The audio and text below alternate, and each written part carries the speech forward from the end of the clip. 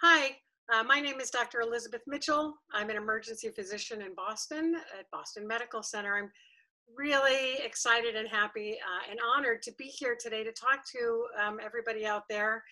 And I'm here with my friend and colleague, Dr. Allie Gips, and we'll be talking together about what we're doing in this time. Speaking for myself and the city of Boston, I'm really so honored and in such admiration with the way the city and all of the health systems have come together to really help the citizens of Boston and the people in the state of Massachusetts to remain safe, to be healthy as much as they can, and to care for the people who are sick. And my good friend and colleague, Dr. Allie Gips, who's also an emergency physician, is in Denver, where she's doing a fellowship in palliative care. And I'm wondering, Allie, if you can talk a little bit about what you're doing there, what palliative care does, and how it's also helping the call to unite. Thanks, Liz. I'm really honored to be here too. So palliative medicine, just to take a step back, is a form of specialized medical care for people living with serious illness. And it's a type of care that's really focused on providing symptom relief and relief from the stress of serious illness. And our goal in palliative medicine is to improve quality of life for patients and families. And so in the setting of COVID-19, palliative care, just like emergency care, is really critical to our ability to take care of patients, not only medically, but also as whole people.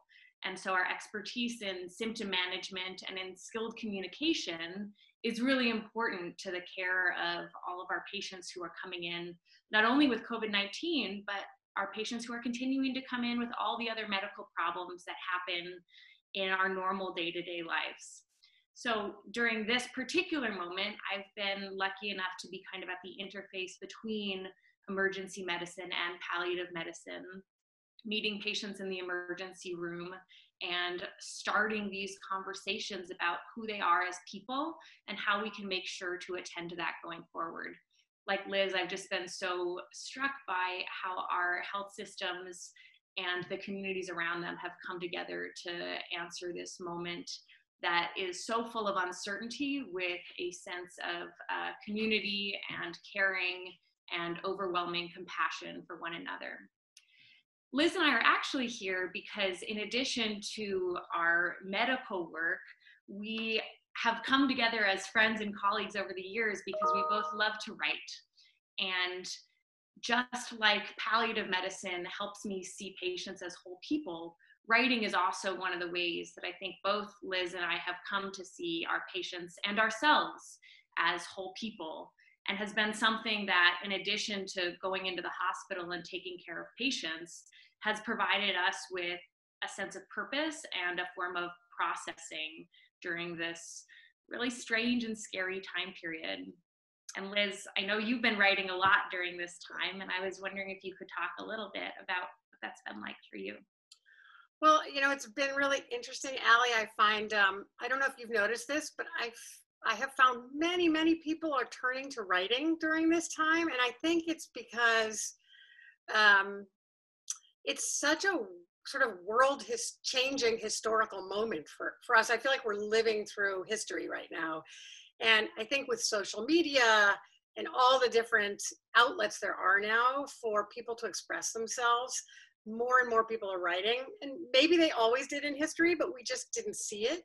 And in the journals now, I'm seeing in the New England Journal and in online blogs, online newspapers are printing a lot of creative or outlet type narrative writing that expresses how people are reflecting on what's going on right now. And I think that's what you and I have always shared about medicine. I mean, it's not just this moment, but we've always done that. And it's so amazing to see so many people who are doing it, actually. And I think realizing the benefit of it, I think it's a wonderful connector in this moment when we're all siloed in our own spaces. You're in your home and I'm in my home, and yet we're able to express these common feelings and feel heard in that way. and feel connected in that way. And Liz, I also happen to know that some of your writing has recently made it onto a bigger platform. Liz, for everyone who's joining us, was just published in the New York Times with a really beautiful poem that she wrote about this moment, about what it means to be a doctor going into an emergency department that is a totally changed space from what we're accustomed to. Yeah, it's interesting. So I wrote that poem when it was after about a week of shifts, and it was the first time I'd ever donned and doffed PPE, and it was such a amazing experience. It was just so unreal and kind of so unlike any medical event I had ever experienced before.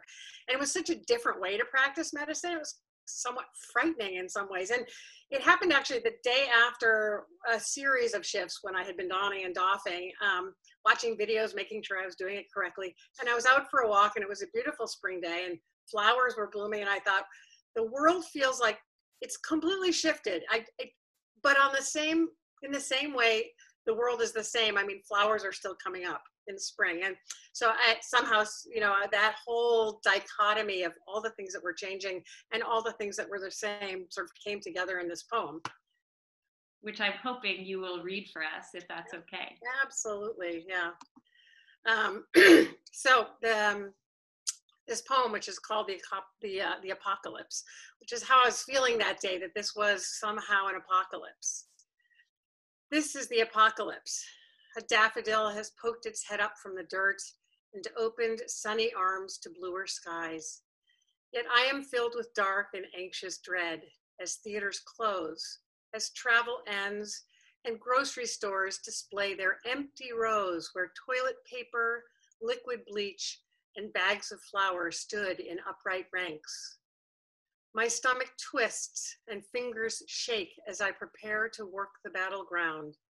The place I've always loved and felt at home is now a field of droplets sprayed across a room or lurking on a handle or a sink to find their way inside our trusting hands or mouths or eyes, the ones that touch you when you're sick, speak soothing words, and seek the answer to your pain. This is the apocalypse, as spring begins again and brightly colored flowers deploy in my backyard. The neighbors walk their dogs and march along the quiet streets. I stretch my purple gloves on steady hands. I tie my yellow gown behind my back, my hair inside a blue bouffant. My eyes and nose and mouth are still and calm inside their waiting shields. This is the apocalypse. I've read that poem a number of times now, and it still strikes me every time.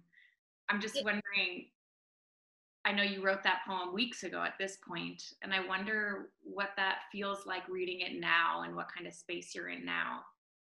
Yeah, it's when I wrote it, I had a feeling of dread about going to work, and I have to say, like many things, I feel like I've adapted.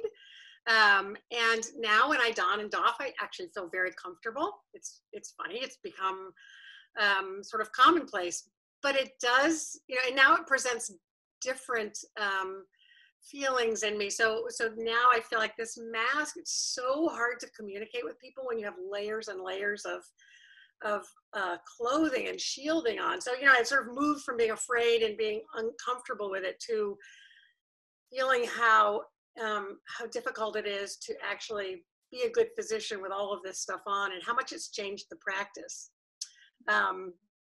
So that's been sort of the biggest thing I've noticed. The other thing I wanted to talk a little bit about, the reaction to the poem, which was quite surprising to me.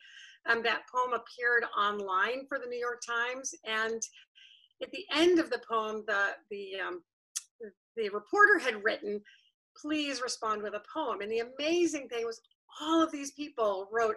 I went and checked on it about 2 or 3 days after it appeared, and I think over 80 people had written poems, their own poems. So I thought that was quite amazing, actually, and the power of how writing and poetry can affect so many people. And I think, as we're wrapping up here, I think that was the note that both of us, as we prepared for this, we're hoping to end on. For us, this has been a moment to come together, and to come together by putting our words down on paper. And we hope for even those of you who might not think of yourselves as creative or might not think of yourselves as writers, we would encourage you to give it a shot and to see what happens if you sit down and give yourselves 10 dedicated minutes just to write without editing your feelings, without going back to see if it sounds good or looks good, and see what comes out on the page. And we hope that that's useful for you. Allie, I think you had some suggestions for things people might actually write about. I do. One of our ideas is to write a letter to someone. And I would encourage you, if you do that, to describe life right now without explicitly talking about the pandemic. That's actually a prompt I had been given in a class recently that I found really meaningful. And then the other idea is just to have a free write about masks. Start with that idea and then sit down and put your pen to paper and see what comes out. So Liz, this is always, it's such a pleasure to talk to you about any of this stuff. And we hope that this provides something for other people to try on and see if it fits during this time.